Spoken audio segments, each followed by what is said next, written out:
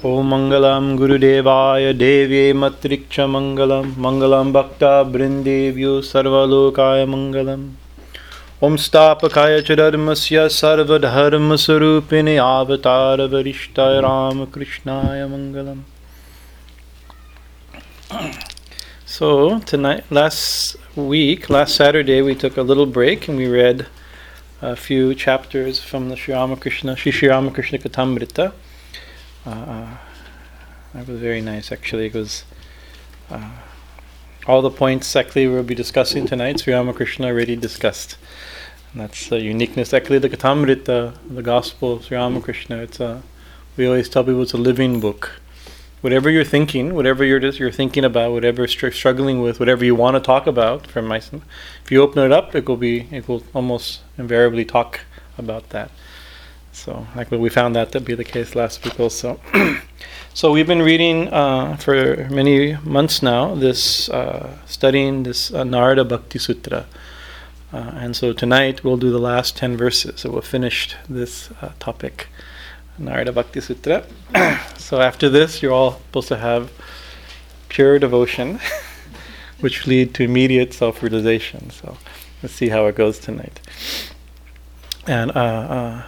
And so this Narada Bhakti Sutra is 84 verses. So we've done up to 73 as of a couple of weeks ago. But it's good to remember because so many topics, of course only one topic is discussed, bhakti, right? Opening verses, now a discussion. Now we will explain or discuss bhakti. But it's good to remember what's really the point of the text as we're closing it up, right? Wrapping it up. What is the intention? What is the purpose? What do they call the bottom line, or I get words like that? What's the main point? And so the first in verse 2, it gives a definition of what is meant by bhakti. Anybody remember that? What is it? You're right. You don't remember the Sanskrit, right? It says Parama Prema Sarupa, right? Its form, its nature is supreme love, Parama Prema, and this Para or Para, we know like Paramatma means supreme soul, or it's supreme. So the Parama Prema means supreme. What supreme means the highest possible thing is supreme. Right, the highest in the category, that's the supreme. Para also means transcendent, right? So it means what's transcendent means it's of a different category, right? Or also para also means other, right? So usually we think of prem or love, right? Narada starts not that. That's not what I mean. Another type of love, right? And so within that name, he gives another type of love, something that's or para as transcendent means not materialistic. Which we normally think of love, right? And Padama as in supreme, the highest possible extreme of love, that is called prema. And so Narada starts as, this is a desirable thing, right? Such a thing exists, right? And it's desirable to attain. And so why is it desirable? So the next few verses, I'm just going to read 2-3 verses from the beginning to set the reason why we've been studying this. First it says Parama Prema Rupa Amrita Swarupa. Right? Its nature is Amrita. Right? Amrita, of course, we're going back many weeks now, but Amrita means eternal, right? Without death or unchanging. Right? To be an Amrita without. It also means nectar. So its nature is pure nectar, or its nature is unending or eternal beyond time. These are all commentary on what it means to be Parama Prema. It's Amrita, it's nectar. Its nature is nectar, its nature is immortal. Or its nature grants immortality. Right? Laravapum Siddho Bhavati, Amrito Bhavati, Tripto Bhavati. Right? On attaining that, one becomes Siddho Bhavati, one becomes perfect. Right? Siddha. When one attains everything one has been struggling. Sadhana is a struggle to attain something, and siddha is attaining. So everything we're struggling to attain, if you have bhakti, this parama bhakti, amrita swarupa, parama prema rupa, that everything you're struggling for, you'll get. Amrita siddho bhavati. Amrito bhava. It grants immortality. Tripto bhava. Tripto means it grants satisfaction. Right? That which we're hankering for, we're constantly, that's a nature of human condition, we're constantly hankering after something. Right? It satisfies our real hunger. Upon attaining which, one does not desire anything, one does not lament, one does not hate, one does not enjoy selfishly, one does not become materialistically enthusiastic.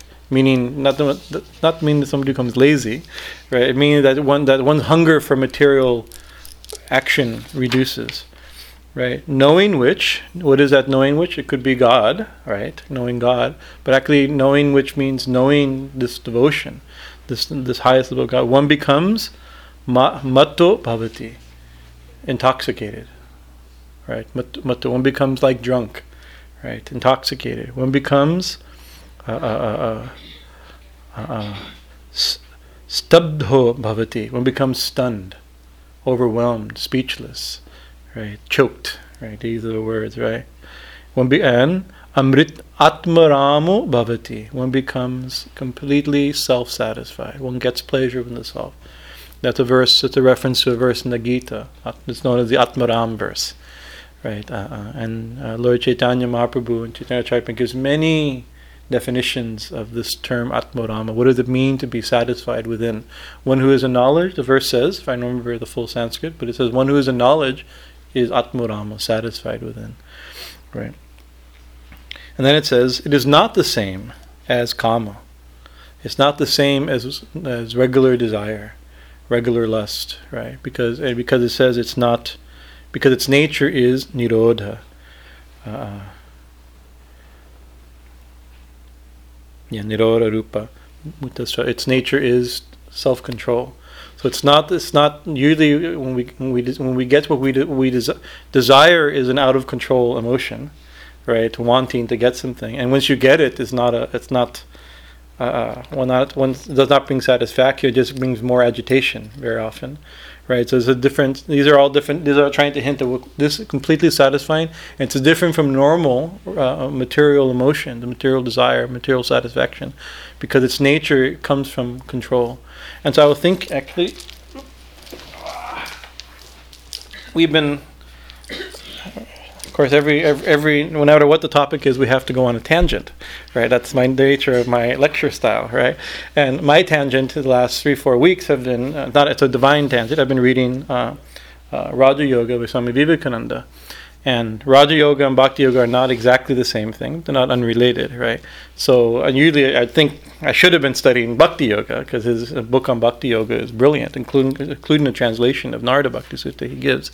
But I started a few weeks ago, and so these verses of Patanjali and Swami Vivekananda's commentary has been there. At one point he says that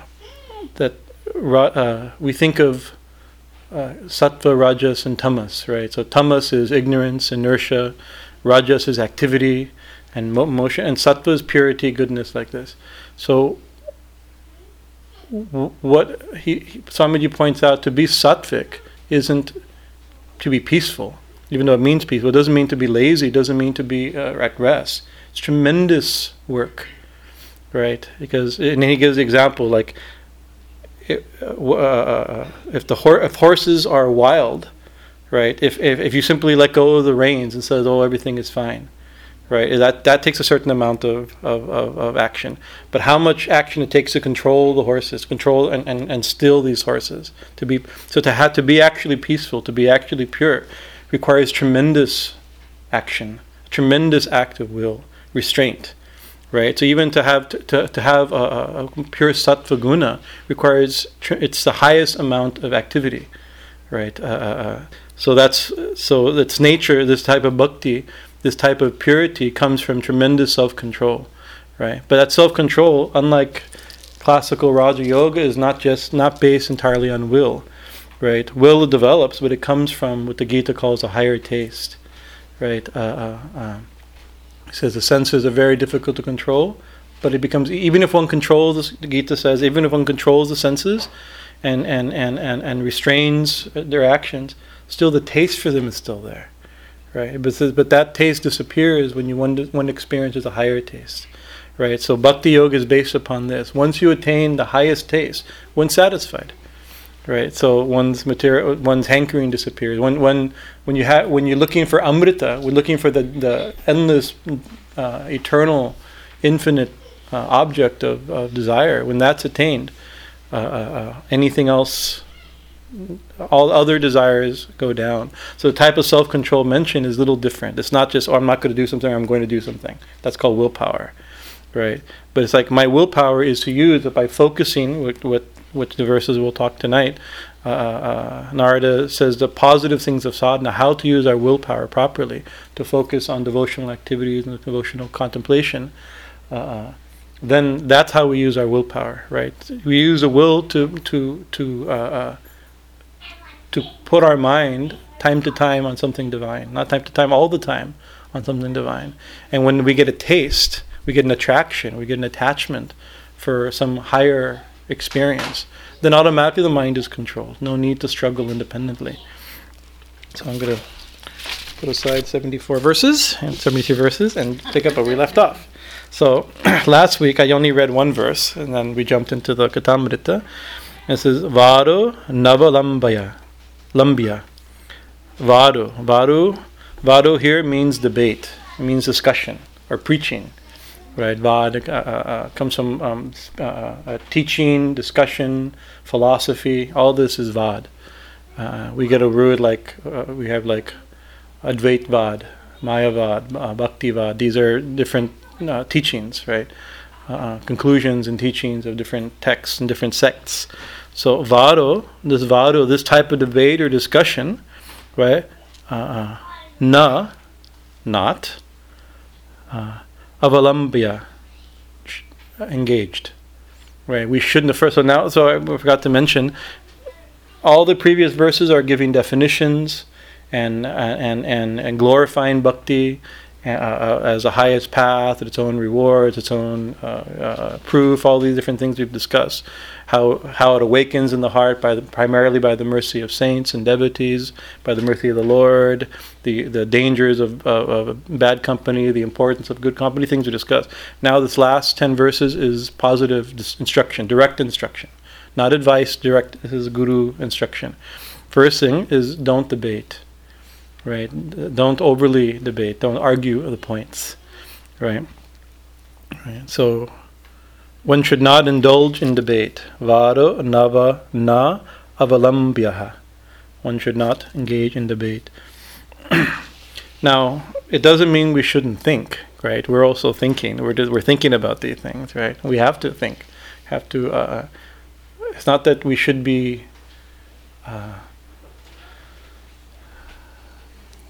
There's a danger if you don't have a little philosophy, right? Then religion becomes fanaticism, right? It can easily become fanaticism. Actually, a lot of philosophy can also make you fanatic, right? But also, what happens without philosophy, without some understanding, religion becomes sentimentalism also, right? It's not well thought out. It shouldn't be shallow, right? And it shouldn't, because once you take an object of religion and you emote. That's all you need. You need something to think about, and then you emote, right? It doesn't, but that's not, and so you get some experience of that emotion, but it's not fully reliable, right? So there's a danger in accepting anything and everything foolishly, right? But so that's not what's being meant here. Not that type of reasoning or discussion or debate. It's this argumentative nature. Not only we sometimes will debate people of other views. That's the most common. This manifests primarily as debate with other people's points of view, right? So this is our philosophy, and and then we challenge other people's philosophy, right? Intelligent conversation. Intelligent. Yeah. Yeah. So what it is like what's on the news right now. Somebody made some stupid statement about Jesus being white and Santa Claus being white. Now 1,000 people are discussing. They're discussing it to become, the statement's ridiculous and discussions are also ridiculous. The fact that we're discussing it is ridiculous, right? It has no value, and everybody thinks, oh, now this is our new struggle of our culture, right? And proof of this and proof of our view and our intelligence like this, but it has actually no real value, right? So those type of discussions aren't helpful, right? For starters, are a waste of time. That's the first point, right? Such meaningless discussion, seemingly meaningful, but meaningless discussions are a waste of time. But the next verse says, actually, I'll read it in a second, but it says actually that they're inconclusive. Right, because after all this, it's on my Facebook feed, right? And everybody's like, "Yes, see, nobody's been convinced either way, right?" Everybody goes, "Yeah, our side made a good, witty point, right? That shows something." It's not nobody's minds, or very few people's minds are being changed, right? And they're like, and once you realize, oh, whatever the ethnicity and skin color and the social reasons for beliefs in such skin colors, once that's satisfied, we're no closer to being saved by the salvific teachings and sacrifice of Jesus. It has almost nothing to do with it, right? So it's important, but not important for a devotee, right? So that type of discussion, or even more harsh, is more common in the world, is other people's religious views are wrong. Not only wrong, they're like diabolically wrong, right? Catastrophically wrong. If you're wrong, like there's people who very much believe that what I'm saying, if it's one thing if what I'm saying is not true, but because I'm saying it and it's not just not true, it's damning, right?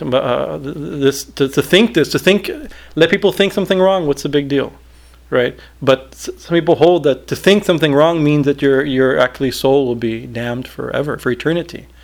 Right, so that's not a very healthy, constructive view.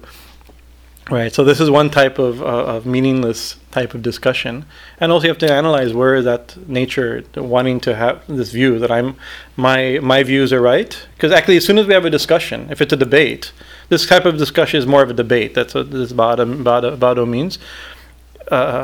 When you have that type of discussion, what do? You take a position. Right, and once you've taken your position, then all the reason comes to defend your position, right? And to defend your position means to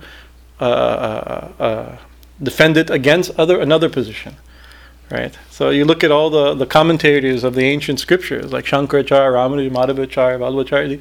What they do, they have this is my view of what the Gita means, right, or what the Upanishad means, and then I'll defeat 72 other philosophies. To read Shankaracharya's commentary, you have to know 72 schools of thought, because he defeats the 72 that at that time the 72 prevalent schools of thought in every verse. That's his goal, right? And it had to be. I mean, I'm not criticizing Shankaracharya. We cannot repay our debt, but he's not writing on bhakti, and that his commentaries are not about this verse, for instance, right?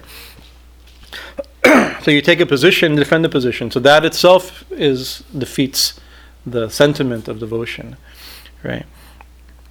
But it also means another way of interpreting this verse is that of just stuck in endless reasoning, because once you come up with, there's no end to such questioning, right? Or another way of saying it, of listening, where we're getting the information about bhakti from the scriptures, from the saints, from other devotees, from guru, right? From each other also. When we get these things, it's not that we shouldn't discuss. We should question, right? And get some clarification on points. But there's no end to the questions, and there's no end to the clarification, right? So eventually we have to do something, right? So once we trust the source, and the information doesn't seem irrational, right, and crazy or dangerous or culty, right, then we have to, the point is to try to do something. So even this instruction, don't debate, we can say, well, we can start debating this, or we can say, no, okay, Narada is telling us that we should let, he's a reliable teacher of bhakti, right? Thousands of people over thousands of years have benefited from such instructions, right? So we shall try to follow these teachings without too much endless reasoning. So it says, Bahulya avakashtvat. All these views, there's infinite amount. Bahulya, there's unlimited amounts of views. So therefore, I can take one stance, but I can fight unlimited stance, and I can take unlimited stance. And there's no conclusion, right? Such arguments lead to excessive entanglements, and is never decisive, right? It's inconclusive, right? Because it's not a regular topic we're discussing. We're talking about something that's beyond our conscious, rational mind, the type of experience that we're trying to get at. If you remember earlier in our discussions, there were 3 primary methods of knowledge. Do you remember those? Senses. Yeah, the sense perception. And then, when you build upon that. Yeah. So inference. Yeah, inference based upon what we've experienced. No, that's and the third, the normal thing is verbal testimony from reliable sources, right? And so when we learn most of what we know, actually everything we know is from the senses or conjecture based upon those senses, right? Inference, right? Logical inference in the senses. But there's some things that we haven't seen, and the only way to know about them until we directly know is to trust reliable sources. And talking in religion, who is the reliable sources? Things we don't. We're talking about things beyond. If senses are our means of knowing, and we can't know God and the self, it's not a limited object that can be perceived by the senses. So how can we know it? So we can think about it. We can't directly experience through the senses, and our thoughts, all of our logic is based upon information from the senses. So the rules of logic are imperfect to know about it. So until we have direct experience, that's the fourth transcendental way of knowing. We can only trust trusted sources, right? And who are the trusted sources? The yogis always say that these are the saints. These are the rishis, right? Rishis, the ancient rishis, and the modern rishis, right? So, and then we have the fourth is anubhava, direct personal experience, right? But that anubhava is not just now I thought about it, now I understand it, right? It's a different category of thought. I'm going to read something from Swami Vivekananda. I'm breaking my meditation on the Yoga Sutra. Just a little something. I just opened it up this afternoon before puja, before arati. I was looking up certain verses I was just thinking about in the Yoga Sutra, and it opened up on Bhakti Yoga. Sorry. It says, to the Bhakta, Swami Vivekananda is saying, there's a beautiful section called Spiritualization, the Aim of Bhakti Yoga. So what's the goal of Bhakti? Spiritualization, right? So remember that. To the Bhakta, these dry details are necessary only to strengthen his will, right? Beyond that, they are of no use to him, for he is treading on a path which is fitted to lead him very soon beyond the hazy and turbulent regions of reason to the realm of realization. He soon, through the mercy of the Lord, reaches a plane where the pedantic and powerless reason is left far behind, and the mere intellectual groping through the dark gives place to the daylight of direct perception, this anubhava. He no longer reasons and believes, he almost perceives. He no longer argues, he senses. And is not this seeing God and feeling God and enjoying God higher than everything else? Nay, bhaktas have not been wanting who have maintained that it is higher even than moksha, liberation. And it is also the highest utility. There are people in this world, and a good many of them too, who are convinced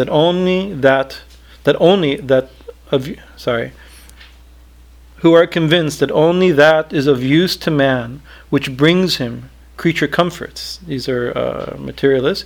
Every religion, even religion, God, eternity, and the soul, none of these of any use to them, since they do not bring them money or physical comforts. To such, all those these things do not go to gratify the senses and appease the appetites.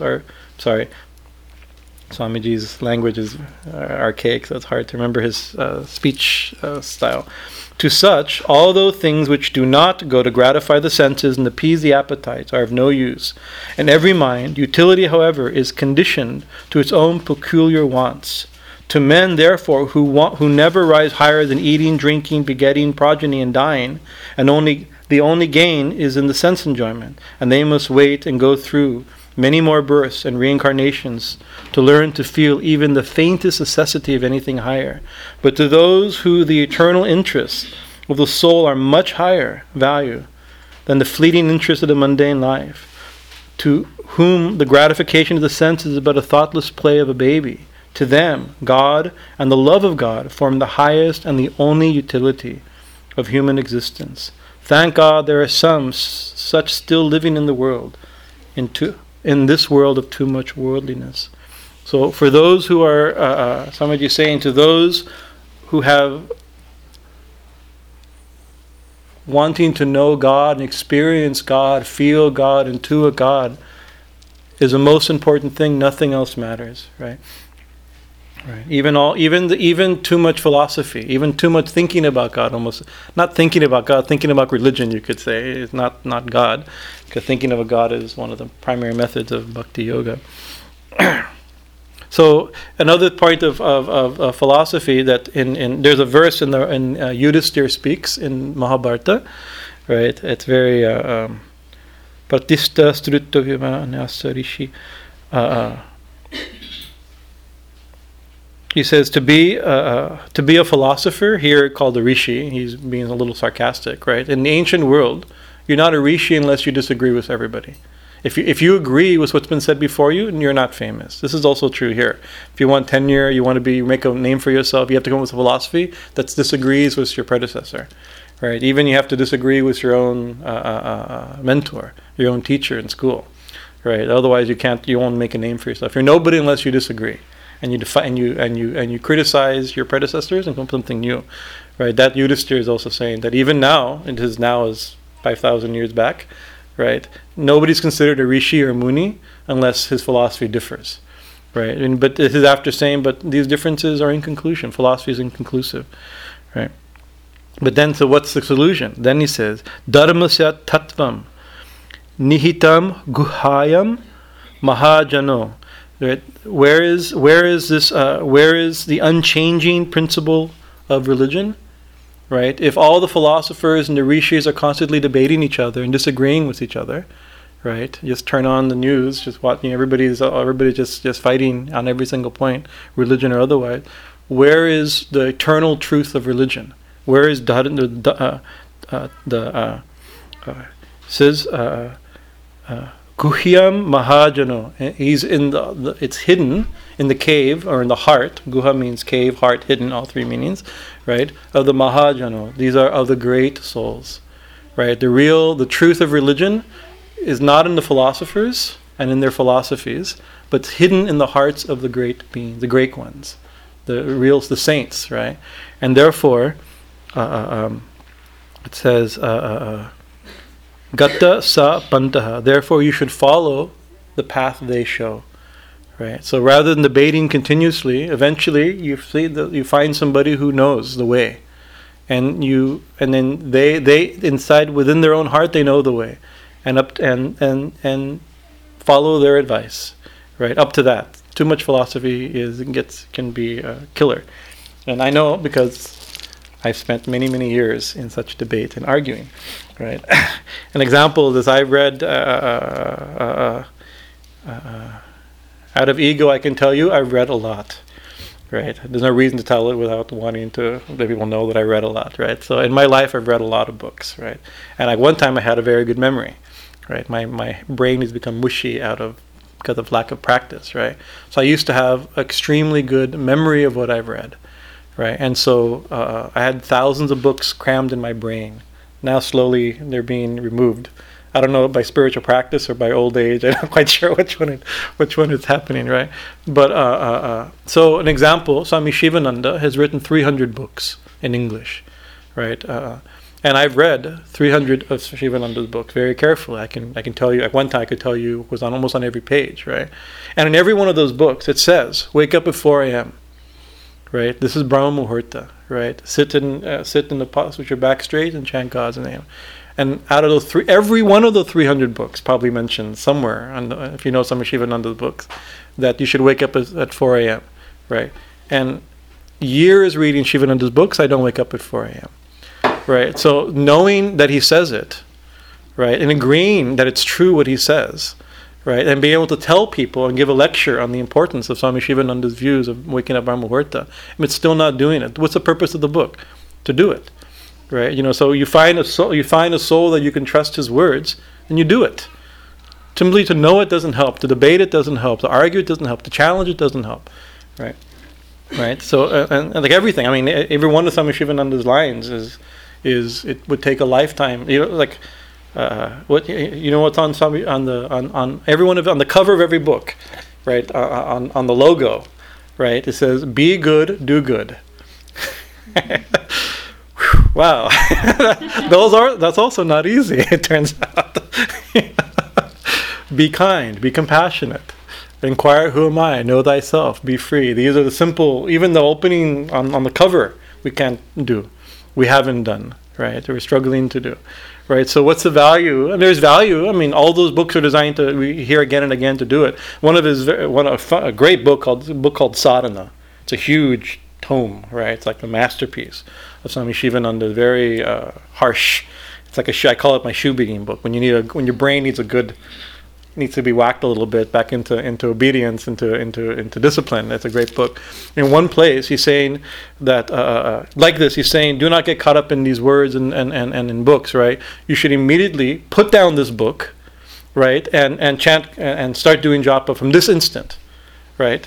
And so, of course, it says that, right. And then the next line says, the fact that you're reading this is you're disobeying me. Put down the book and start chanting. Why haven't you put down the book? Your ego is stopping you. It's like he's assuming. Of course, now you can't stop reading it. Right? It becomes almost comedic, right? But that's the point. Even his own books is telling you, stop reading this book and do what I say. Don't just read and talk about it and discuss it. Right? This is kind of the feeling of this verse. One should not indulge in debate. Such argumentation leads to excessive entanglements and is never decisive. Another danger, Swami Bhuteshananda in his class on one of the great presidents of the Ramakrishna Mission, he gave a series of classes on Bhakti Sutra. And he says another reason why too much debate isn't useful, it actually creates doubt. Right? It's like if I'm trying to even if I win a debate, right, those ideas have entered my mind. Right? That also, let's say I'm going to debate an atheist. Right, and we're going to whatever, it's like whatever the topic is. But hearing those things will create some shake of faith, right? And Sri Ramakrishna, and also we shouldn't try to shake anybody's faith, that the Gita also says, but we shouldn't allow our own faith to be shaken, right? That's so because it's described bhakti, and faith is like a seed. It's like a bija called the bhakti bija. A seed of devotion is there, and we have to nurture that, right? And as so very easily, when something's young and immature, it can easily be destroyed. Right? Eventually, it becomes strong. Right? Called a bhakti lata, it becomes a creeper of devotion, and then it becomes a tree. Right? Yeah. So, like a little plant, Sri Ramakrishna says that when you're tending a tree, you plant a tree or a creeper, you have to fence it so no animals come in and eat it. You have to weed it like this, right? But eventually, he says that you can tie an elephant to it, right? When it becomes strong, right? You don't have to worry. But in the beginning, we have to be a little careful. But this doesn't mean that we should never be in contact with other philosophy. I think that's also not healthy. That's not my view, right? But we eventually have to. By entering too much controversy, our own faith we become distracted, and with useless arguments, and our own faith can also be damaged. So instead of argumentative relationship, this is Bhakti Shastrani Maniyani. Right? Bhakti Shastrani, the devotional scriptures, like Narada Bhakti Sutras, like Srimad Bhagavatam, like the teachings of the saints, Ramayana, Tulsidasa's book, Katamrita, Lives of Saints. Devotional scriptures should be meditated upon, reflected upon. Right. So instead of arguing, we should contemplate. That's the difference. What is it there? Mananiya, Mamaniyani. It comes from we should meditate, contemplate, think about deeply, not argue, not debate, not even but contemplate. It's very different. So we should meditate upon the meanings. So our questions, actually, we do ask questions to authorities, philosophical questions. When we're studying the scriptures and we come upon a problem, something we don't understand, then we ask and we discuss for clarification, so that we can think about it clear. It's part of our deeper study. And the term in the Yoga Sutra for study, anybody know? In the opening verse it says swadhyaya, right? So that's study. Swadhyaya means self-study. So studying of the scripture is meant to be, how does it apply? How does it affect me? What should I do? Right? It's a form of contemplation. It's not just study for the sake of gaining proficiency.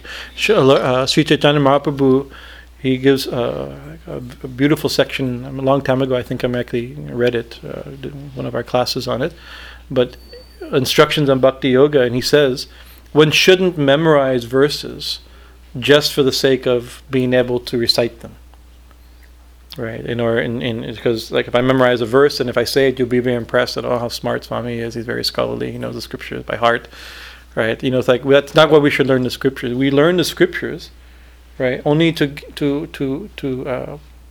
get nourishment, right? We contemplate, we meditate upon them. Bhakti Shastrani Mananiyani Tad Bodhaka Karmani Karaniyani. So devotional scripture should be reflected upon, and Udbodhaka Karmani. And which karmas should be done? Karmas, the activities should be done, engaged in, that Ubodhaka, that inspire us. And the topic is devotion, so that we should engage in those activities that inspire devotion. The books and scriptures and stories that lead, devotional stories should be meditated upon, and activities that awaken devotion should be engaged in. Right? How did I translate? Devotional scripture should be reflected upon, and those actions that inspire devotion, it's not there, but devotion should be done. So this is now his instruction. Read the scriptures for devotional meaning, and then engage in which activities. What should we do? The things that awaken devotion, things that inspire us, right? So what are the things what are the type of things that Narada has mentioned so far? We know is kirtan, puja, yatra, pilgrimage, right? Sadhu Sangha, Bhakta Sangha, being in the company of devotees, right? Reading and studying the scriptures, right? Cooking for God, eating prasad, preparing prasadam, taking prasadam, right? Serving the devotees, having relationships, loving relationships with your devotees, kirtan, japa, meditation. These are things that awaken devotion, right? Exactly this one thing. What should we read? Read the scriptures, devotional scriptures, and do things that awaken devotion. That's the basic instruction, right? Right. How about coming from the guru? What's that? Well, actually, that the guru. So this is what the guru says, right? Is called. We've talked about this term sadhana bhakti, right? He tells you, or she tells you, they tell us, right? The types of things that help awaken devotion. Right, like for instance, do japa, so many mantras, right? Offer your food, meditate in this way, do whatever the sadhana, read, whatever the sadhana is, that is called sadhana bhakti. So our way of our devotion, out of love for God and wanting to have experience of God more and more, we engage in these activities. But when devotion these activities awaken devotion. When devotion is awakened, When Parama Bhakti comes, then there's no need for such instruction. You're already awakened and enlivened, right? Then it becomes this Prem Bhakti, Parama Bhakti, what Narada calls Mukhya Bhakti, the highest type of devotion, transcendental Bhakti.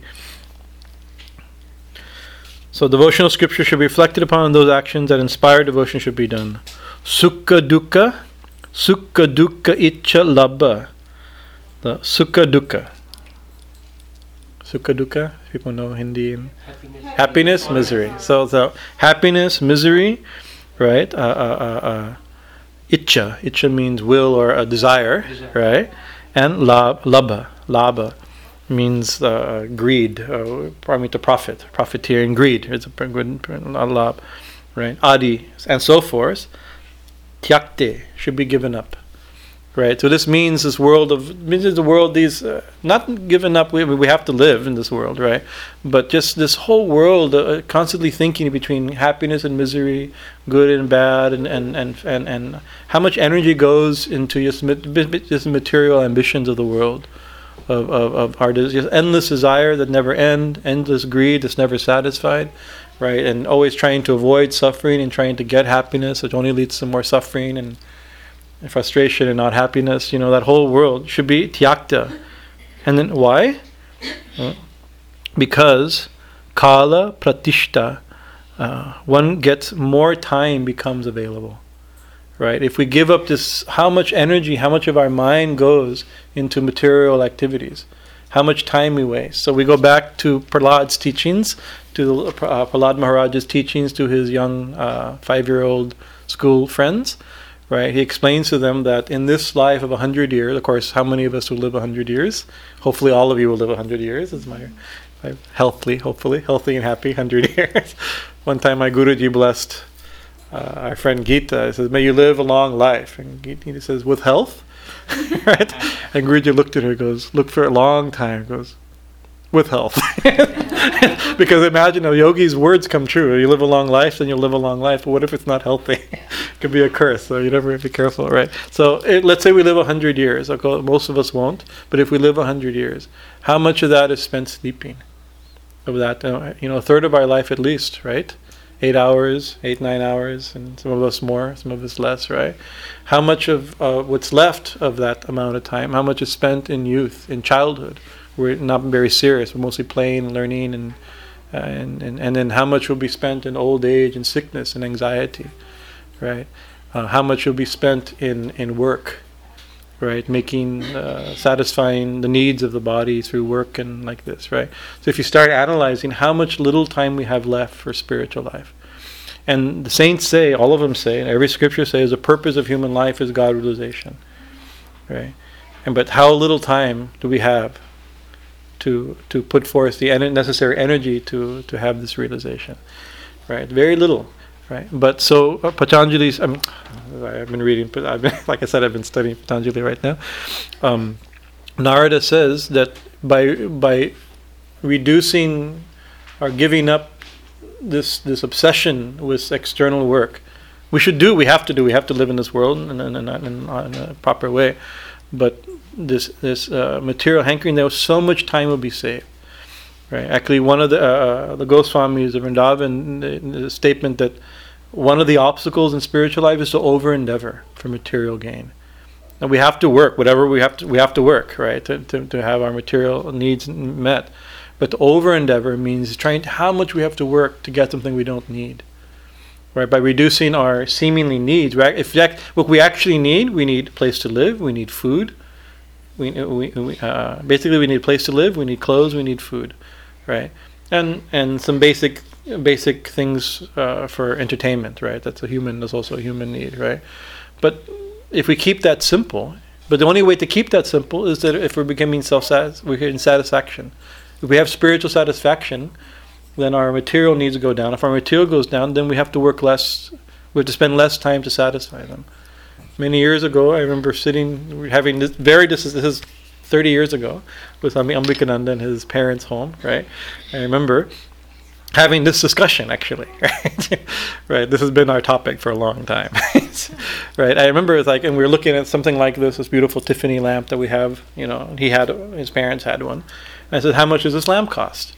Right, and I knew it may cost $500, $600, $700, right? And it says like, right, I'm young and don't have a very good job, but I got paid at the top of my quote unquote career. I was working in retail before my student life. I got paid $10, $15 an hour, right? And I work 6 to 8 hours a day for 4 or 5 days a week, as a student, right? So how many hours did it take to pay for this lamp? Right, and so after I figured it out that time, I remember like how many hours I knew how much it would take to make $500. So after so many hours of work, right, over and above what I needed, right, I got a lamp. Right, all that effort, and all I got is this lousy lamp, as they say, right. So it's like we have worked so hard to get things that we don't actually need. If we need them, then we have to work to satisfy them. We have to satisfy our physical needs. That's dharmic. But how much time we're actually wasting, right? And that's the question, right? To overly endeavor for things that are unnecessary things that are difficult to attain is one of the obstacles. So he's saying by giving this up or trying to give this up, by becoming a little bit satisfied and having a higher aim, then so much time is gained, right? You can see it's simple things. Swami Shivananda says, wake up at 4 a.m. You wake up at 4 a.m., how much time is gained? You wake up an hour early, right? And 1 hour is a huge time, and you can't do much between 4 and 5. You can nothing good on TV. Right? You know what to do. What are you going to do? I mean, it's a perfect time for spiritual practice. So much time is gained. Right? Then it says, the end of this line says, where is it? Kshana means moment, right? A moment. Ardham means half a moment. Kshama ardha, half a moment, right? Vyartam na nayam, should not be wasted. We should not only waste a day or an hour or a minute, or not even half a moment should be wasted. Right? Because how much? I mean, we can waste half a life or a whole life. But Narada is saying you shouldn't waste half an instant, half a moment, right? So this is not when Yogi said, no yogi life, no sit down life. the quote Shivarajagiri, yogi, no sit down life, right? It's not a wasting time life. Even if you're sitting, you should be not wasting time, right? Right. The Bhaja Govindam hymn of Shankaracharya says, Bhaja Govindam, Bhaja Govindam, Bhaja Govindam. O foolish person, right? Worship Govinda, worship Govinda, worship Govinda. He says, we do not know when the time of death will come. In an instant, when your voice is choked, he's using a dramatic language. When your voice is choked and you're gasping for air at the time of death, what of all the stuff you've done, how will it help you? All the books you've read, how will they help you? Because some people think that Shankaracharya saw a Pandit memorizing grammar rules, right? And therefore he said, oh Pandit, worship Govinda, in the time of death, your rules won't help you, right? Only thinking of Govinda will help you. Other people think this is a self-instruction, because Govinda was the name of his teacher, Govindapada. Right, so it may have been, follow your teacher, follow the teacher, worship the teacher, meaning follow his teachings, right? And oh, foolish one. Who is the foolish one? His own. Why? Shankaracharya told you he wrote his commentaries defeats 72 schools of thought, right? And it's entirely based upon grammar. Right? He was a brilliant. Actually, grammar is very important. We cannot understand these verses without grammar. If an becomes an becomes an it changes the meaning, and you can argue all these rules of grammar, right? But the point of all the scriptures that we're arguing through grammar is to worship Govinda, right? So at the time of death, when your throat is being choked, what will these rules? Will the Sandhya rules help you? Will the grammar rules help you? Will our views of whether or not Jesus and Santa was black or white help us? Ultimately, whatever the latest thing is, right? We should not waste even half a moment. So Sri Ramakrishna told his disciples, he says, what do we do as we live our life? He says, you do your work, do all your duties, right? The family and work and society, and pay your taxes, whatever the duties are, with one hand, right? And then you hold on to God with the other hand, which means even when you're working, you don't have to waste time. Not waste time it means you can still think of God. So even when we're working, we can remember God. Right, we can remember the scriptures. We can engage in devotional activities. Simple thing is remembering God's name. That's what a simple activity could be, right? No matter what we do, right? In the background, the mantra God's name can be there, right? And even if something requires a full attention, give it full attention. That's proper worship also, right? God has appeared in this work, so I should give it full attention. But then when the work is done, what do? We can put the mind on God. Again, think the mantra. Think of the saints like this. But then he says that when your work is done, then you hold on to God with both hands. Right? He says, do your work with one hand, hold on to God. When your work is done, then hold on to God with both hands. This is Sri Ramakrishna way of saying don't waste time. Right? Swami Shivananda, back to his 300 books, right?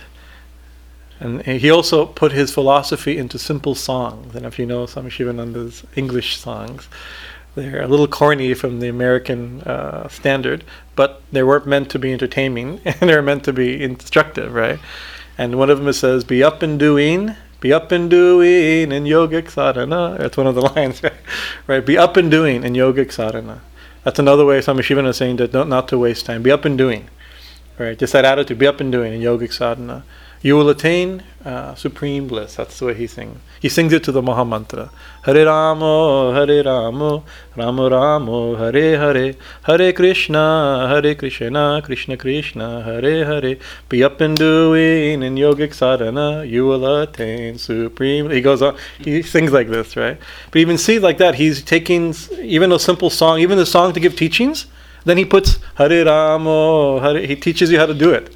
Right, he tells you what to do it, and he also does it immediately. Even the song is yogic sadhana. If you sing the song, you remember what to do, and you're also singing the Mahamantra.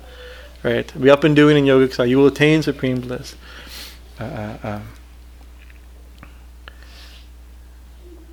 Yes, simple things.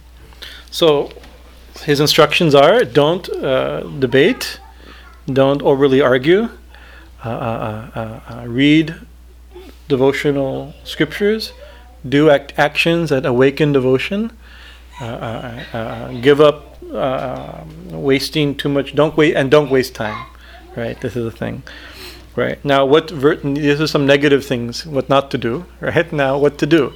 We still have to develop some virtues, right? Right? Charitra. So what are the things we should have to develop, the qualities, tendencies we should develop, the sattvic qualities? Ahimsa, satya, saucha, daya, astrika. So ahimsa means non-violence, right? Satya means honesty, truth, right? Saucha, cleanliness, purity, right? And what's the other one? Daya, compassion. Astikya means faith. It's one of the less used words for faith or belief. Adi, and so on. Right? Beginning. So these type of qualities. It doesn't give an exhaustive list. So we can fill in the list. We know what the qualities. We all know what we're supposed to, how we want to be. We all want to be that way, and we appreciate it when other people are that way, right? So things like virtues such as nonviolence, honesty, cleanliness, compassion, and faith should be cultivated. Right? These are we should try to develop. Even in Yoga Sutra, it starts yama, niyama, right?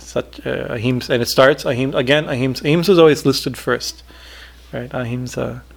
There's a mantra that we chant in the Kali Puja called Manasa Puja, right? This is before we do the external worship of Ma. We meditate her, we visualize her within, and then we offer. We do the same things we do outside. We do internally with internal offerings. Like for instance, instead of incense, we offer the pranas, right? Instead of air, instead of a fan, we offer air, right? Instead of light, a candle, we offer fire, different elements, the internal. But then, as it describes very poetically and symbolically and meaningfully, it gives the real meaning of the external offerings, what they really represent. But we try to do them internally. At the end of the mantra, it says, but then there are these 5 extra flowers. Ahimsa Parama Pushpam. It starts. Ahimsa Parama Pushpam. That's the supreme flower of ahimsa. Right. This is our worship. Right. So we can worship. Today I offered some flowers at Ma's feet. Right. But that's okay. We should do that. That's also an activity that awakens devotion. But real worship is every time we behave with ahimsa. Every time we choose nonviolence over violence. Right. That is Parama. This is the real flower. This is the supreme flower. Right. Not just a flower. It's good to offer flowers. Right, but higher than that type of flowers, that means that Shiva is everywhere. Every time we're non-violent, we're worshiping Shiva. This is the flower worship of Shiva. Right, so our diet makes a huge change. Right, we choose a non-violent diet. That itself is offering flowers to Lord Shiva, the cosmic Shiva. Right, and we try not to hurt. Non-violence means the tendency not to hurt. Right, what is it? The first, do no harm. Right, isn't that even the vow even doctors take, the first of their vows, right? First, do no harm. If you can't do good, at least you cannot do bad, right? That's a big thing. Not all of us have the quality to do much good, but at least don't hurt anybody. Try not to hurt. Choose the least violent option. That itself, ahimsa parama pushpam, pushpa, indriya graha, and then pushpa, many flowers of indriya graha, and control of indriya graha, control of the senses. So, supreme flower of nonviolence, and the flowers we worship by trying to control our senses, right? Not unlimited sense, uncontrolled senses, right? Ahimsa parama pushpam, indriya graha, daya pushpam, the flower of compassion. Jnana pushpam, the flower of knowledge or wisdom. Jnana pushpam, no, kshama pushpam, jnana means forgiveness. Jnana pushpam. Shiva Pushpa Panchakam. These are the 5 flowers. So the supreme flower of nonviolence, the flowers of sense control, controlling the senses, the flower of compassion, the flower of forgiveness, and the flower of wisdom or knowledge. These are the 5 flowers, right? And the mantra, the name of the mantra, it says these are the 5 flowers made of bhava, the feeling. It's a beautiful line. These are the 5 flowers composed, they're made of bhava, right, in the worship of Lord Shiva. Or we say Shiva, as Ma, the same mantra is there, you just change the A to A. Right? So the worship of Shiva, the worship of the divine, these are the 5 flowers made of feeling. So it means, so think about that, not just when we do puja, ritual worship, and come to the temple, you offer like that, but our very action becomes puja. Right? You choose nonviolence, that is supreme flower. If Ma likes, when we give her flowers, imagine we give her the supreme flower of nonviolence, the flower of compassion, right? Flower of forgiveness. These are very, actually, I'm written a little something on this. I want to eventually. That's why this mantra to me is very beautiful. It makes your whole life, every action can be puja. You can choose. Every action can be sadhana, right? This is also a way not to waste time. Right, your up and doing becomes regular life also, right? Everything you do, you can choose compassion, you can choose forgiveness, right? And understanding. You can choose. Basically, you choose every time you choose love. You choose a higher principle, right? You base your life on this. This is the highest puja. So virtues such as ahimsa, satya, saucha. Ahimsa nonviolence, satya. Satya means honesty. It means truth. Right? And so truth is very important. Sri Ramakrishna says that simply by following truth we will attain God. Right? He said this is the tapasya of Kali Yuga. In Kali Yuga, if you simply you establish yourself in truth, that not only means not telling a lie, but also being truthful. I mean, being established in truth, right? Not in falsehood. And then he says that guarantee you'll attain God. One of his favorite lines, he quotes many, many times, of the Tulsidas Ramayana. And I don't know it's there in the Katamrita, but I don't know it by heart. But I know the translation by heart. He says, Tulsidas is speaking. He says, if speaking the truth and seeing other man's wives as mother, or the equivalent means seeing something beyond your wife or husband or your spouse as purely, not having wrong attitude towards other people's wives and husbands, right? If this does not make you realize God, right? He says, then let the whole world know Tulsi is a liar. If you know Tulsidas Ramayana, he bases his whole credibility on this verse. 2 points. If you look at other people purely, right, and you speak the truth, if you don't realize God, then reject everything I've written. Throw the book away. Declare boldly I'm a liar. Let everyone know. Sri Ramakrishna loved this verse.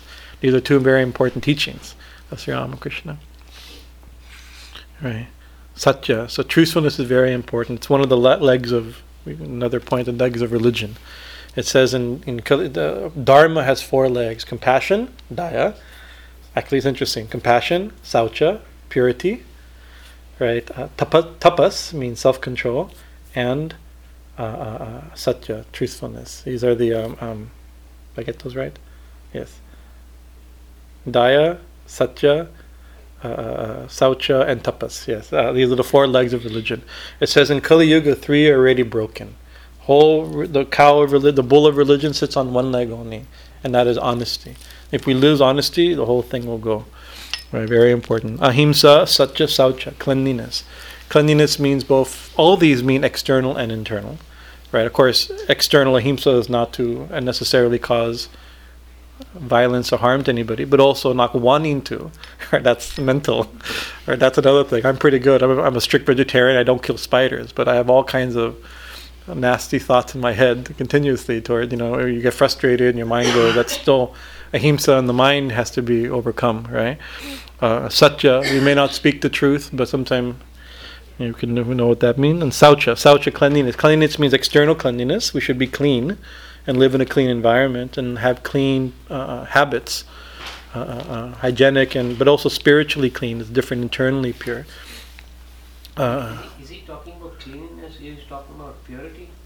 Both things, because he uses one word only, so it always means in sutra anything you can make it mean, it probably means that it's only seed, to give a higher to be unfolded. Right. My Guruji always says, like saucha is also mentioned yama niyama, right, and means cleanliness. Right, you have to be clean. Right, but now yogis also interpret cleaning, and it means by water. How do you clean the body? With some water and soap. Mud. Actually, the scripture says so, mud and water. Means soap and water. Right, that's how you clean the body. That's easy. Right, but then what about and the environment? You also clean the same way. Right, there's different ways to purify the environment and have a clean environment, hygienic type things. But then the yogis take it. The hatha yogis also clean the insides through the satkriyas, right? These different, I won't go into details, but they're very unpleasant but very effective. Different ways of internal purification, of washing out different aspects of the body, right? Very powerful. But even though the purpose of the kriyas are not really just to purify the physical body, it's to purify the nadis. Right, the nerve currents, right, the subtle currents. So that the yogis interpret that way. But then, really, you could be really. There's many clean people, and who may even be internally and externally clean, but their minds are filthy. That's the thing. So in mental purity is something different, right? I can clean my body, I can clean my room, right? I can clean my diet, I can clean everything, right? I can clean my clothes, right?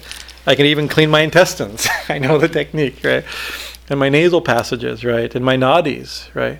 But my mind can still be unclean, right? So we have much, and through habit of countless lives of selfish behavior, who knows what's there? Our Guruji, Swami Omananda always says that we have not only this life to struggle, we have millions of lives, right? And not all nice, saintly human beings, right? We could have been different types of animals. Right, we have the tendencies, we have our animal tendencies inherited from countless birth. We have to slowly, by sadhana, these things are purified. Right, that we know this is the internal purification happens by sadhana. Right, so virtues, non-violence, honesty, cleanliness, purity, saucha. And the mantra we discussed the other day, apavitra pavitrova, the mantra, I just told you one of the mantras, this is another important mantra in puja. Om apavitra pavitrova sarva vastam gatoviva. Apavitra pavitro. Apavitra means unclean, and pavitra, clean or pure. Actually, pavitra, better, more sophisticated translation is pure, right? impure or pure, apavitra pavitrava, sarva vastam gadopiva, or in any other condition. Either we're pure or impure in any condition. Yashmaret, pundarikaksham, if, smaret, I remember, pundarikaksham, the lotus-eyed one, right? Lotus-eyed one. It means Krishna or Vishnu, right? It means God, right? But maybe the mantra is for Vishnu. If one remembers that beautiful Lord with lotus eyes, smaret, apavitra vitrava, sa bhaya bhayantara suchihi. Bhaya abhayantara. Outside and inside, we become completely clean. Right? This is the essence of everything, right? So if one remember pure, impure, any condition, if we simply remember God, we become clean. The one with lotus eyes, right? The beautiful name. One becomes clean and pure inside and out. Right? Bhaya bhayantara suchi. That we say during Pushpanjali, Namo Vishnu. That's the mantra we chant. Om Namo Apavitro Pavitro. We all say it together. That's what we're saying. Because before chanting mantras, we always chant this. And we go Namo Vishnu. Namo Vishnu. Because we're trying to remember. It doesn't say one who chants this mantra becomes clean and pure. One who remembers God becomes clean and pure. So this is the highest method. This is the internal soap. We wash the body with soap. We wash the mind with thoughts of God. Right, so this is a great secret, right? But what does this mean? Also, that means the sages say the mantra we do before that from the Veda. That's a tantric mantra. From the Vedas we have Om Tad Vishnu Paramam Param Sarapashanti Sura Deva Chakshuratatam. Right, this is a purification mantra from Rig Veda, and it says the saints, the sages, the rishis, they see just like you see the sun. On a clear sky, on a clear day, they see the abode of God just like that. Right? Think about that. I mean, just like we can see the saints, they see God just like you see the sun on a clear day. Right? So that's the fact. I mean, that's our real condition is there's only God, and the whole world's flooded by sunlight. You cannot not see the sun on a clear day. It's impossible not to see the sun on a clear day, right? But that's so this next mantra of Vitritrava is meant to teach us how to do that, right? That we should be seeing God at all time. It's the only reality. But the mind has become habituated to impure thinking, either selfish thinking, that's called impure thinking, having negative thoughts like that. But I think it's more fundamental than that. I think it's external thinking. All the religions say God is within, kingdom of heaven is within you, Jesus says, right? Right, but the mind, the senses always go out, and the mind, by habit, goes out with the senses, right? So what we remember is that if one can meditate upon that Lord and internalize the mind and the soul, on God and the soul, then one becomes, that is pure, real purity. So then that becomes externalized thinking is a type of impurity. Purity is internal thinking. Another way of thinking. There's so many different ways. Ahimsa, satya, saucha, daya, compassion. And astika and faith should be cultivated. Sarvada sarvabhavena nischintya Bhagavan eva bhajaniya. This is beautiful. Sarvada sarvabhavena. Sarvada, all the time. Sarvabhava, in all feelings, all ways, all moods, right? Nischintya, without any worry, without any anxiety. Bhagavan eva bhajaniya. Just worship Bhagavan. This is his answer. Whatever, like in every time, and whatever mood you're in, with all your, what did Jesus say? It was when he was asked what's the essence of the scriptures, he did not his own quote. He also quoting a famous Jewish scholar also, but he says, love the Lord thy God with all thy mind, with all thy heart, with all thy soul, with all thy life. Right? This is the essence, right? So this is the same thing. Is in every way, without any anxiety, just worship God at all times. Just think of God all the time. Right? That's what Swami Vivekananda said. Just think of God all the time. But it's easy to say. Right. But it's also easy. That's the thing is, it's saying, it's easy to say, but it's not difficult, not easy to do. It's so easy to do, right? We think we don't do it is the problem, right? Think of God all the time. That will purify you. That will purify you, right? So it's not. The process isn't difficult, but it takes repeated practice. and we realize we mess up and we forget. And when we forget, what should we do? Oh my God, I'm such a horrible person. I forgot God. Not like that. You should think, oh, I forgot God. I can start thinking again. Now I remember God. Wonderful. Just see. Whole day I forgot, but now I'm remembering. And you should celebrate that fact, right?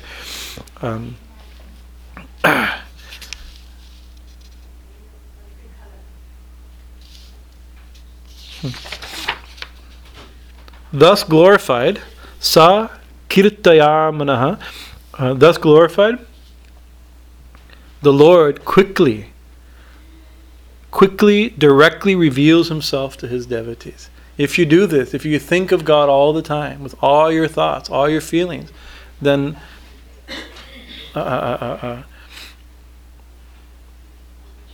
Sringarameva, very soon, avhir bhavati, he manifests. What does he do? Bhavayati. Anubhava. He gives you direct experience. Right? This is a secret, right? If you do this, if you think of God all the time, right? Being such worship, the Lord reveals himself, reveals herself. The soul reveals itself, however you want to think of it, right? To his bhakta, to his devotee. Tri satyasya. Now this is interesting. Tri satyasya bhaktir. One should be devotion to tri satyasya, the triune truth. Tri means three, satya, truth. What does this mean? It could mean two general ways to understand it. Is that we should be truthful. If we're devoted to truth, one should follow devoted to truth in mind, speech, and action. This is the three.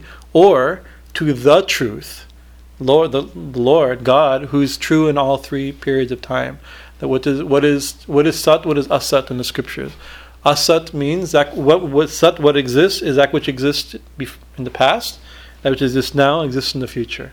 Most things don't exist in the three periods of times, right? Something's not so. Something to be actually true has to be existing in all three periods of time. So that the absolute, the supreme, God is true in all periods of time. By devotion to that, right? Devotion to that eternal truth, or that the eternal truth, is eva gariyasi bhaktir. It is the greatest, right? Devotion is the great, and it repeats it. Bhaktir eva gariyasi. Right? Devotion to the eternal truth is the greatest. Devotion is the greatest. He's coming to his punch. This is his big thing. Now it says, we can do quickly. So, how is it that we can think of God all the time, in all conditions, in every mood? Only if we get attached to God, right? And the thing is, God is by nature Amrita. So if you think of God, you get some joy. And that joy gives you attachment, right? So there's a term here that's going to repeat it 11 times in this verse. Asakti. Asakti means attachment, right? Asakti. It says guna mahatmya asakti. How is this done? By attachment to his greatness, his great qualities. So if you think of all the glorious, wonderful qualities we think of that God has. If we one of the methods of devotion is to be attached to that, right? Rupa asakti means beauty. Be it our attachment to his beauty, her beauty, right? Puja asakti, to be attached to his worship. We love worship. We love puja. This is my main method. I love puja, right? Right. Smarana asakti, to be attached to remembering, the joy of remembering God. Dasya asakti, attachment to his service, to being a servant of God. Sakya asakti, attachment to being friend of God. These are very sweet things. We won't go into them. But Salya asakti, attachment to him as a child, like Gopal, Ramlal and Gopal.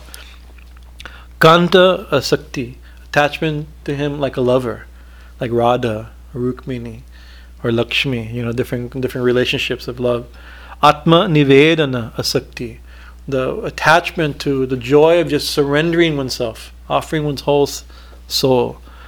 Tat maya asakti. I like that. The attachment to being full of him. Right? You think of these are different wonderful flavors, right? Parama viraha asakti. And the supreme attachment to what? Parama viraha, to separation. Right? This means that even this, we haven't gone into this level of devotional understanding that the Vaishnava texts describe.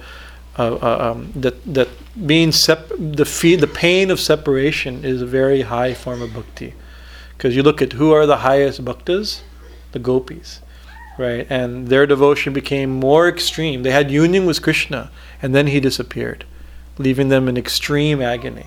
And that agony, we even now, thousands of years later, we in bewilderment we think about the agony of their union and separation. Right, union is one thing, separation is another thing. There's another type of love that comes from separation, being separated, seemingly separated from the one you love is another. So attachment even to that, right? Parama viraha asakti, rupa ekada api ekada shakka bhavati. Although bhakti is one, it manifests in these 11 forms. Right, so different type. It could be not just unlimited forms. Right, there's unlimited. He just enumerates 11. Right, so our devotion that manifests, it can come in any of these ways. Right, somehow or another we need the term called ruchi, taste. Right, when you get joy in your love for God, right, then that keeps you loving God. It keeps you in those activities, in those relationships. Right, I enjoy being God's servant, or being God's child, or being God's mother. I enjoy worship, I enjoy kirtan. Get that attachment, the feeling. Right. In the last two verses, then it lists the great devotees. Thus unanimously declare, right? All the great saints have unanimously declared this. Jana Jalpa Nirbhaya. Nirbhaya means without fear of Janna Jalpa, of the gossip of opinions of people, right? So the great saints have boldly declared this in spite of what the people say. They don't care what the population thinks, what they say on TV or anything like this, right? Without fear of the opinions of ordinary people, right? The teachers of devotion say, such as the Kumaras, Vyasa, Sukha, Sandilya, Garga, Vishnu, Kaundilya, Shesha, Uddhava, Aruni, Bali, Hanuman, Bibhishana, and others. Right? Thus, unanimously declare without fear of opinions of ordinary people, the teachers of devotion. All these great teachers, all the great teachers, they're saying only this. So basically saying all the scriptures, all the saints, all the teachers are telling you only this. Right? Then the final verse. Ya idam narada proktam. Ya idam. This only. What is this? Narada proktam. These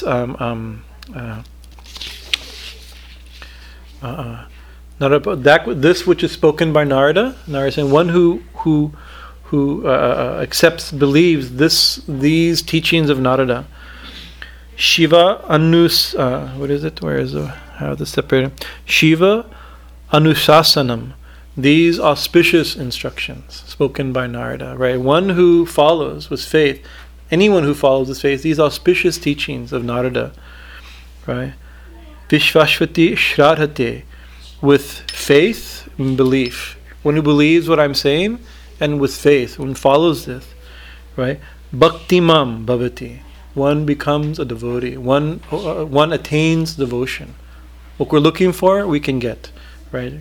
Bhavati bhaktim bhaktimam bhavati sa prishtam labhate. Sa prishtam labhate. Repeats it twice. Iti.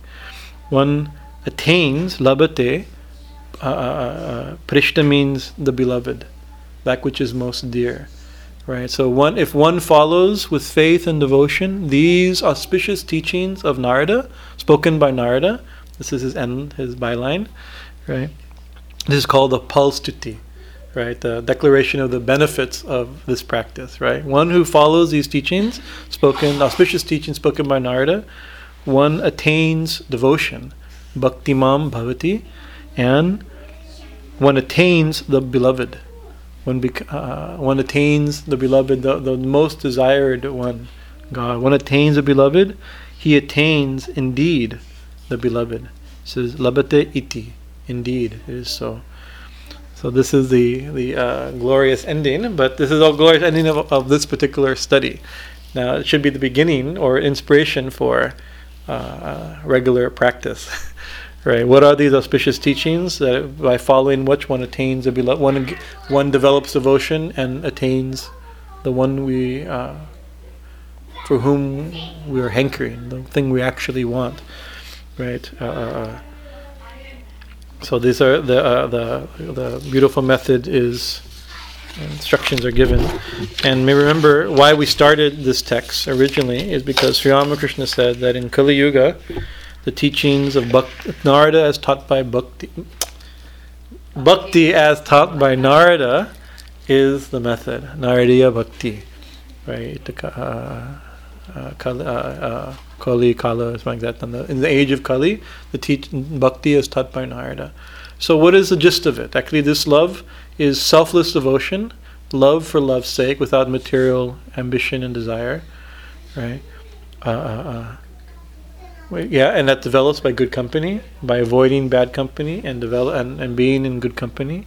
What else? By dedicating all one's actions to God, by remembering God, by thinking His name, all the things we've discussed, right? Thinking His name, going to His temples, reading the scriptures, developing virtues, avoiding vices, overcoming vices. These are the basically by purifying the mind and heart. Right? The way we purify the mind and heart is by thinking all the time of God, with all our mind, with all our heart, with all thy soul, with all, as Jesus said. Right. Right. So it's not. We think the scriptures are very difficult to follow, but they're very easy, right? But we have to start someplace, right? We have to start where we are, and so we start by remembering God, and by doing it. This gathering, it's here Saturday night, and last hour and 10 minutes or something like that. You've listening to, how we spent the last couple hours, right? Since 6:30 we started Arati, right? Most of us are here during the whole time, right? So. On Saturday night, right? So we're getting something. Of course, not. We also cleared the room a little bit, but that's expected. It's Saturday night, after all. That's the way it works, right? But you see that people come week after week. Why? Because they're getting some tripti bhavati. They're getting some satisfaction. They're getting purification. That the thing is, we're getting purification by thinking of God. The mind and heart are becoming purified, and it's not that we get. Not that we then get devotion. Devotion is our nature, right? Sri Ramakrishna described it very nicely. He says, imagine a needle and a magnet. The nature of the needle is to be attracted to the magnet. It cannot help it. It's its nature, right?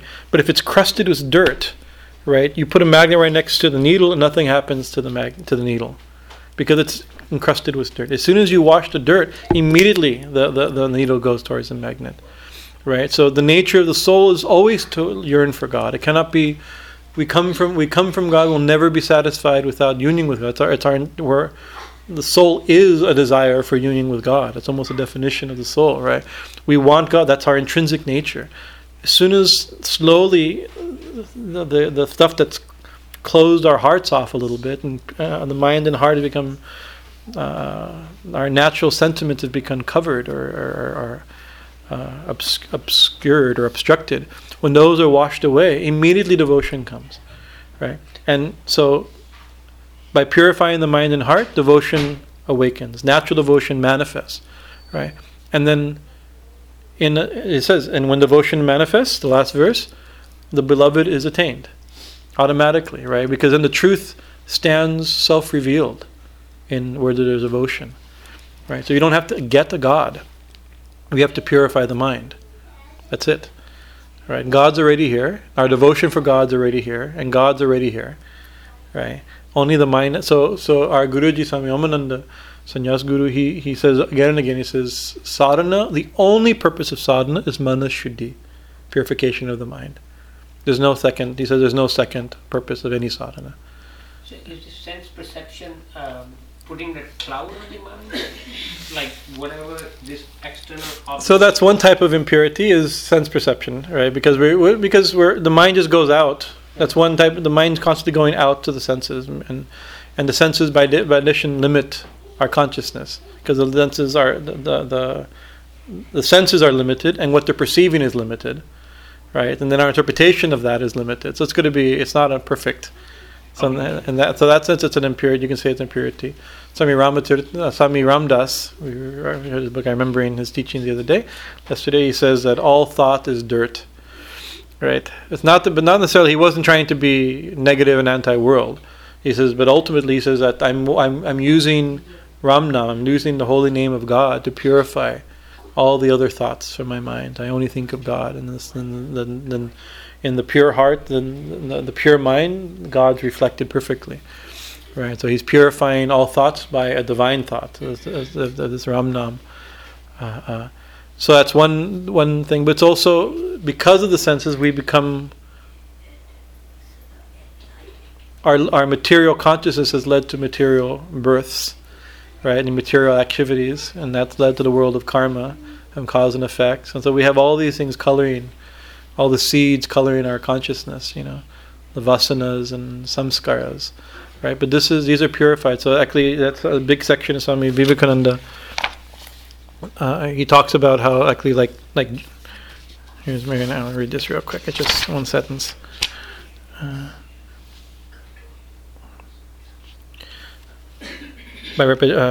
Swamiji says, we can now understand what is meant by repetition.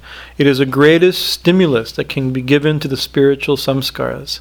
One moment of company with the holy builds a ship to cross the ocean of life. Such is the power of association. So this repetition of Om, or God's name, or God's thoughts, right, and thinking of its meaning are the same as keeping good company in your own mind. Mm-hmm. I like this. This is a way of keeping good company in your own mind.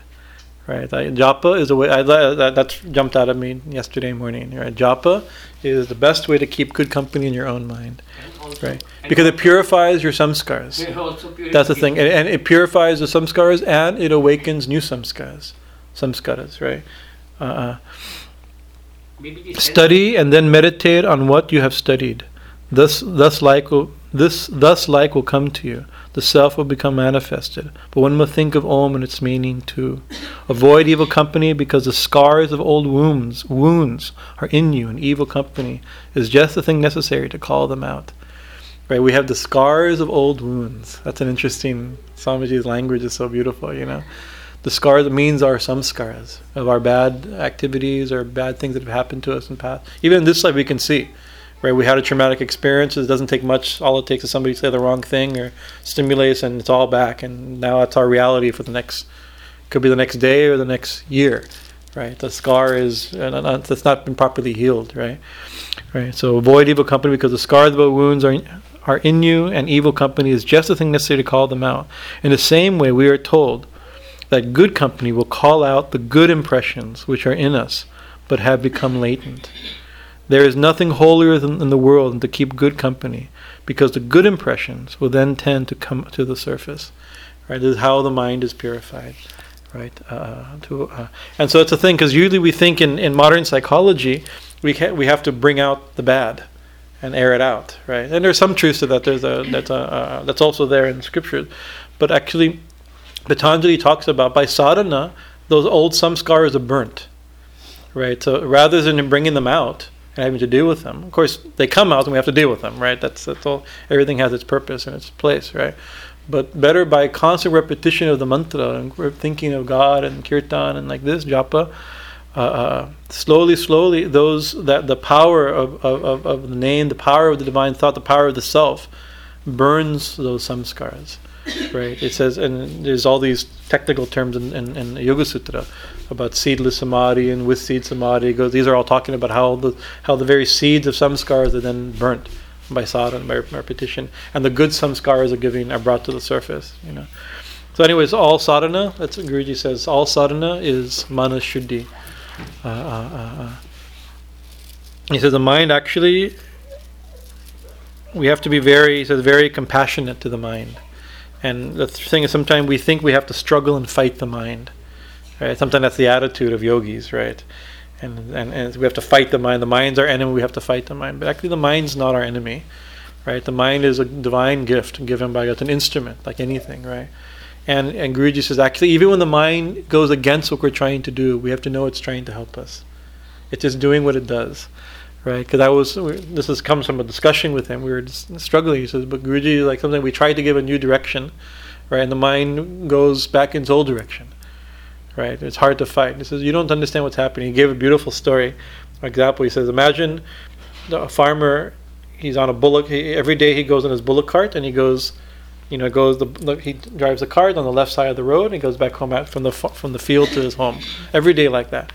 But one day there's some accident there and some damage due to flooding on that, so the farmer wants to take the bullock cart to this side of the road, right, to the other side of the road. Right, and so he gets the bullock cart and gets the bulls pulling the oxen pulling the right thing. Then he takes a nap and he opens his eyes and he finds it on the other side of the road.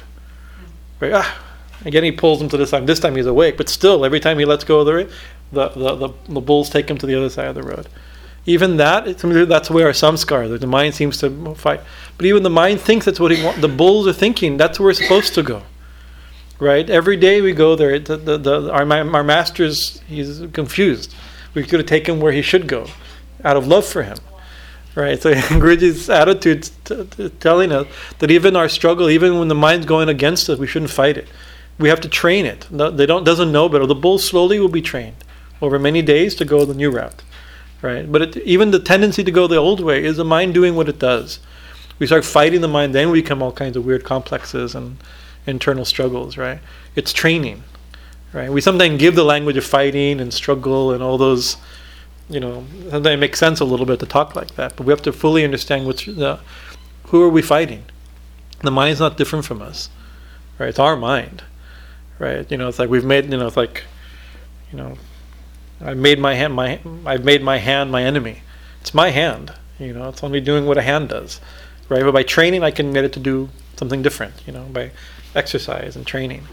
Right, so sadhana is purification of mind, but through training. And the thing is, the mind, there's no other way to do it but through the mind. That's the other scary part. Very interesting. Two important teachings of Swami Omananda he really pushed on me last year. Right, that idea of the bullock cart example. Then he said the other one. He says, imagine there's a dark room and there's a little hole, right? And a bird sees that hole and goes, oh, maybe there's food and I can live in that hole. Right, and he goes in there and he jumps in and all of a sudden he gets trapped in this big dark room, and he's going anywhere. It's like, oh my God, where have I come? Right, what's the way out? That little hole, right? The only way out. But he thinks, no, last time I saw a hole like that, it led me into. It was horrible for me. I ended up in this huge mess. Right, so I'm not going to go in that hole again because if I go through a second time, it's going to be even worse. Right, he says, but not knowing that hole that he came in is the only way back out. Right. Only way out is in, Guruji used to say. Bodha Guru used to say. Right, so the mind, sometimes we think, the mind has created this mess, I don't want to do anything to do with it. Right, but it's that same mind that will also get us out, right? We have to lovingly treat the mind gently as our dear friend, a proper instrument, but it's untrained. Like if only way to get someplace is to be pulled by horses, and the horse is misbehaved, you can't just like, I can't do it. The horses are out of control. Horses are bad. The only way that means slowly, you have to train the horses and let them take you where, because they want to be trained. They want to take you in the right place. They just don't know how to do it. Right. So the thing is, through many lives of selfish action and being lost in birth and death, we've gotten everything's jumbled. Right. The reins are all jumbled and like this. Right. But slowly we get some hints from the scriptures and the saints and from the sadhus and other devotees, right? And slowly, up and doing in yogic sadhana, not wasting time, slowly, bit by bit, compassionately, right? Compassion not to only others, but to our non-violence not only to others, but to ourselves also, right? Not to be harsh, gently, slowly. One step at a time. One step at a time. Yeah. So one sadhu used to tell us, onward and upward. That was his. Swami Shivananda used to say, nil desperam. He quotes in all of his books, in the 300 books. It's probably also in every episode. Don't never despair. Bit by bit, you'll succeed. Our Parama Guru, our Dada Guruji, Yogi Raj Hande Baba used to say that the soul has slept a long time. right? Bit by bit, it will wake, right? Slowly, just be patient, right? But be up, but also be up and doing. Don't waste time, because if we just roll back and go back to sleep, that's not the way to wake up, right? But it's once you've woken up a little bit, it's very hard to go back to sleep. Right, that's the thing. Once devotees have awakened some spiritual interest, it's not easy to forget. Right, so that's our hope. Anyway, thank you for your kind attention. It was a long class, but a long book. We did very long book of very short verses, but each word is so. And you could say if any of you have commentaries on Bhakti Sutra, probably those commentaries bring up points completely different than what I brought up. Right, there's unlimited. We just, according to the way the sutras work, they're meant to be the core notes for to bring up certain points according to your tradition. Right, so we've spoken according to our limited understanding, both our limited understanding, but also on our limited realization, but according to the tradition of our lineage. Right, in the tradition of Sri Ramakrishna, our own Guru lineage. We on this structure of the yoga of the Bhakti Sutra, we're filling them in and presenting the teachings in this way. Jai Sri Ramakrishna, Narada Muni ki Jai, Mahamai ki Jai, Sri Guru Maharaj Ji ki Jai. Jai Ma. Jai Ma. Next week something different. We'll see what we do next week. Jai Ma. Yeah. You know how to turn the thing, how to stop it?